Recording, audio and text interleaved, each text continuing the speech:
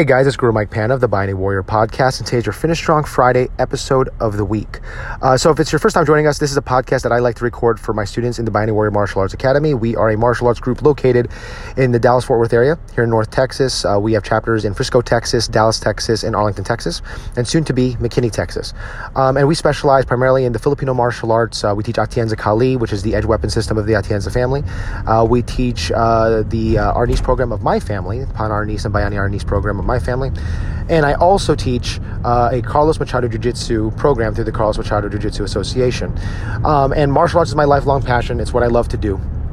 But what I love even more than teaching martial arts is making sure that my students, especially the majority of the students I have are men, that the men I train are better husbands and better fathers, better business owners, better community leaders, better sons, better friends as a result of martial arts training. Because it's not good enough for me to just develop great fighters. I want to develop great fighters and great combatants, but I also want to create and teach and instruct and mentor great human beings. And that's what this podcast is all about.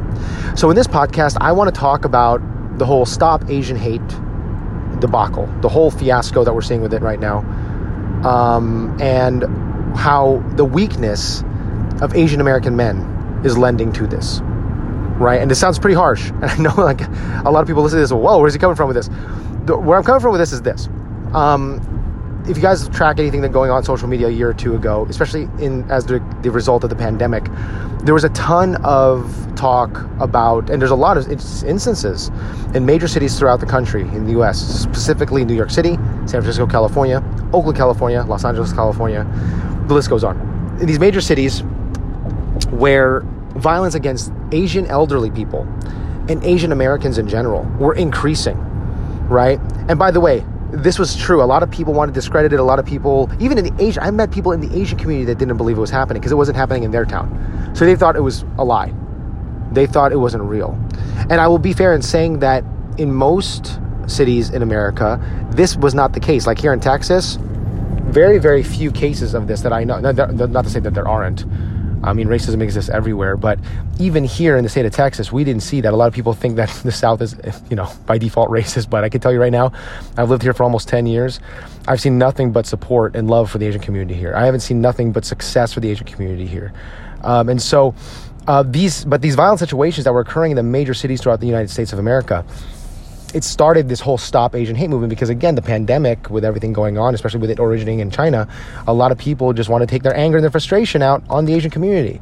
And so you'll see videos of Asians, especially elderly Asians, being attacked in New York City, in Chicago, Los Angeles, Oakland, California. The list goes on. And this movement of Stop Asian Hate, this hashtag Stop Asian Hate, started going around the internet. And I liked it. When it first came out, I was really in support of it because I'm all about protecting my community. I'm all about self-defense. And so I even jumped onto this. I was able to, in fact, teach a self-defense class for the Philippine American Chamber of Commerce here last year in light of the Stop Asian Hate movement because people were getting attacked in these cities. And I wanted to do my part as a Filipino American, as an Asian American, to do my part to contribute to better protecting my community.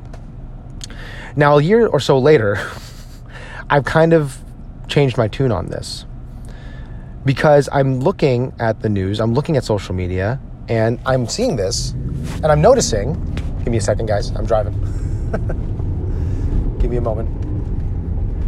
I'm keeping it real here, folks. I'm just trying to navigate this traffic. I'm recording this on my commute.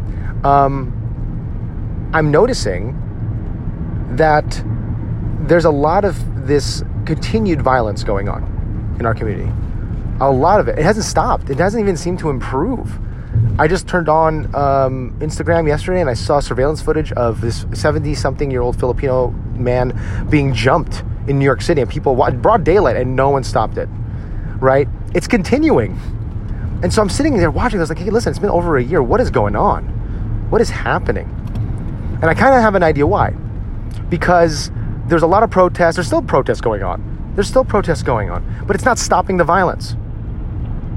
So here's where I am going to draw my line in the sand. This is the hill that I'm willing to die on, okay? The Stop Asian Hate movement has failed. I'm saying that as an Asian American. I'm saying that as a person who loves my culture and loves my community. The Stop Asian Hate movement has failed because we haven't seen any improvement in our communities, or very little improvement, rather. And we're continuing to see elderly people walking in the streets in fear. continue seeing Asian Americans walking the streets in fear. And I have an idea as to why. It's a lack of strength. And I'm really talking to the Asian American men in my community because I believe our communities are best protected by Asian men. That's how they're supposed to be. And I'm not talking just by violence. I mean everything. By any type of threat, spiritual threat, mental threat, emotional threat. Men should be the ones standing in the gap between a threat and their community. Period. Asian American men have failed. They have failed to be any source of strength. They've failed to be any source of moral strength, physical strength, because the only thing that stops violence does not care about your protest. Criminals, racist, violent criminals, do not care about your little protest. They don't care about it. I don't care how many people you bring to it. What stops violence is strength. Frankly, what stops violence is threat of force. Right? And I'm seeing these protests, and some of the people leading these protests are some of the, frankly, the physically weakest people I've ever seen in our community. These, 20-year-old college kids who haven't hit the gym, and they're going to tell us how to protect our community? Give me a break. Now, there are some outliers. I will say this. My buddies over at the Black Six Project, check them out. They did a really cool online virtual self-defense session to better equip their community, the Asian American community, the Filipino American community in New York City, to become safer. They did an online self-defense course, and it's a veteran-run organization by my buddy Joseph Zoletta. We had an interview with him a few years ago. Check him out. Really great organization. Fully support them. Buy their coffee, too. It's really good. But these guys are like the outliers. The vast majority of these protests, the vast majority of the individuals pushing this rhetoric of stopping Asian hate, they aren't images of strength. They don't pose a threat. You can't tell a criminal to stop being a criminal with your words. You have to have some presence. And I'm not saying you got to use violence. I'm saying have some physical presence, right? And again, I'm speaking to Asian American men here because a lot of my fellow Filipino Americans and Asian American men, a lot of these guys do not look strong. Be stronger, guys. Show some strength. And I'm not saying you got to be violent, but at least show that you can handle yourself. Look up when someone talks to you. And here's the thing. I'm going to go on record for saying this. If all you're doing is posting stuff in your Instagram, on your Facebook, in your stories, or whatever you got, TikTok, whatever you have. If all you're doing is talking about how bad things are, but you're not willing to train, you're not willing to do the things that it takes to become a more capable, vigilant, powerful, stronger version of yourself, to be a better asset to protect your community, don't talk about it. You're part of the problem. If you want to be part of the solution, Asian American men, Filipino American men, this is what you do. You stop hashtagging. You stop posting on Instagram. You stop posting on Facebook about how bad things are, how scared you are, how scared your family is for walking down the street, because that's all I'm seeing from a lot of y'all. What I want you to do is hit the gym. Lose the belly fat. Get strong. Get your calisthenics on. Hit the weights. Learn how to fight. Go to the boxing gym. Learn Kali, especially Atienza Kali. Learn jiu-jitsu. Learn how to handle a weapon. If you live in a state or a city where you're allowed to carry a firearm, learn how to do it responsibly. Carry it responsibly. Be an asset to your community. Learn first aid. Learn how to apply a tourniquet. Okay? These are ways to stop it. Because again, Asian American men have not posed any kind of threat or shown any level of strength in this regard. All they're doing, frankly, is whining in their little protests. Criminals don't care about your protest. You want to stop violence? Be an asset.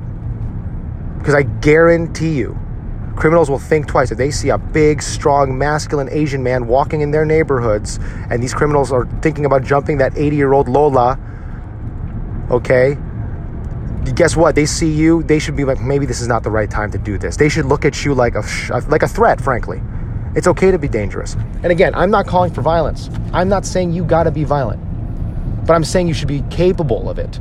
If it comes down to it, you as a man, as an Asian American man, should be capable of protecting yourself, of protecting your wife, of protecting your children, of protecting your mother, of protecting your community. Because all I'm seeing is you hashtagging and not doing anything about it. If you're not going to do anything about it, that's fine. That's your prerogative. You do you. I'm not going to be that person. I'm going to continue to train. I'm going to continue to lift heavy. I'm going to continue to do my calisthenics. I'm going to continue to train day in and day out and learn first aid and verbal judo, how to communicate properly, develop my situational awareness, consistently every single day so that, heaven forbid, God forbid, in case I do see a threat, I can intervene and do it right. I don't look for fights. My kuya, my older brother, Darby Kalatas, he's over in New Jersey. He's my longtime friend. He once told me, there is nothing wrong with being combat ready. There's only a problem if you're looking for a fight. Looking for a fight and being combat ready, they are not synonymous. I don't look for fights, but I love being combat ready. I love knowing that I can protect the people that I care about in my community. What about you? So if you want to really stop Asian hate, stop hashtagging. Stop talking about how scared you are on social media. Stop talking how bad it is for your grandma to walk down the street, and do something about it. Be an image of strength in your community. Get involved in your community. Speak to your local police department. Go into these safety patrols that a lot of these groups are doing, which, by the way, I think is a great thing. But I saw a safety patrol, on a tangent, a safety patrol that was started in New York City by some Asian Americans who wanted to keep their community safe. It was clear to me that none of these guys could fight. Okay? I see what your kids are doing. I get it. I admire it. I respect it. But don't just be a punching bag with a phone to call the police. Be able to intervene in case you need to. And again, this a podcast episode might rub people the wrong way. I frankly don't care. Because as a father of two Filipino American boys, I'm not going to raise them to be victims. I'm not going to raise them to whine about how bad things are. I'm going to raise them to be problem solvers. I'm going to raise them to be strong, to be capable, to be protectors, to be compassionate protectors, loving protectors. And that's what I'm calling upon all my Asian American men to do. All right, guys. So I hope this podcast inspired you. Take care. God bless, and be the hero in your life.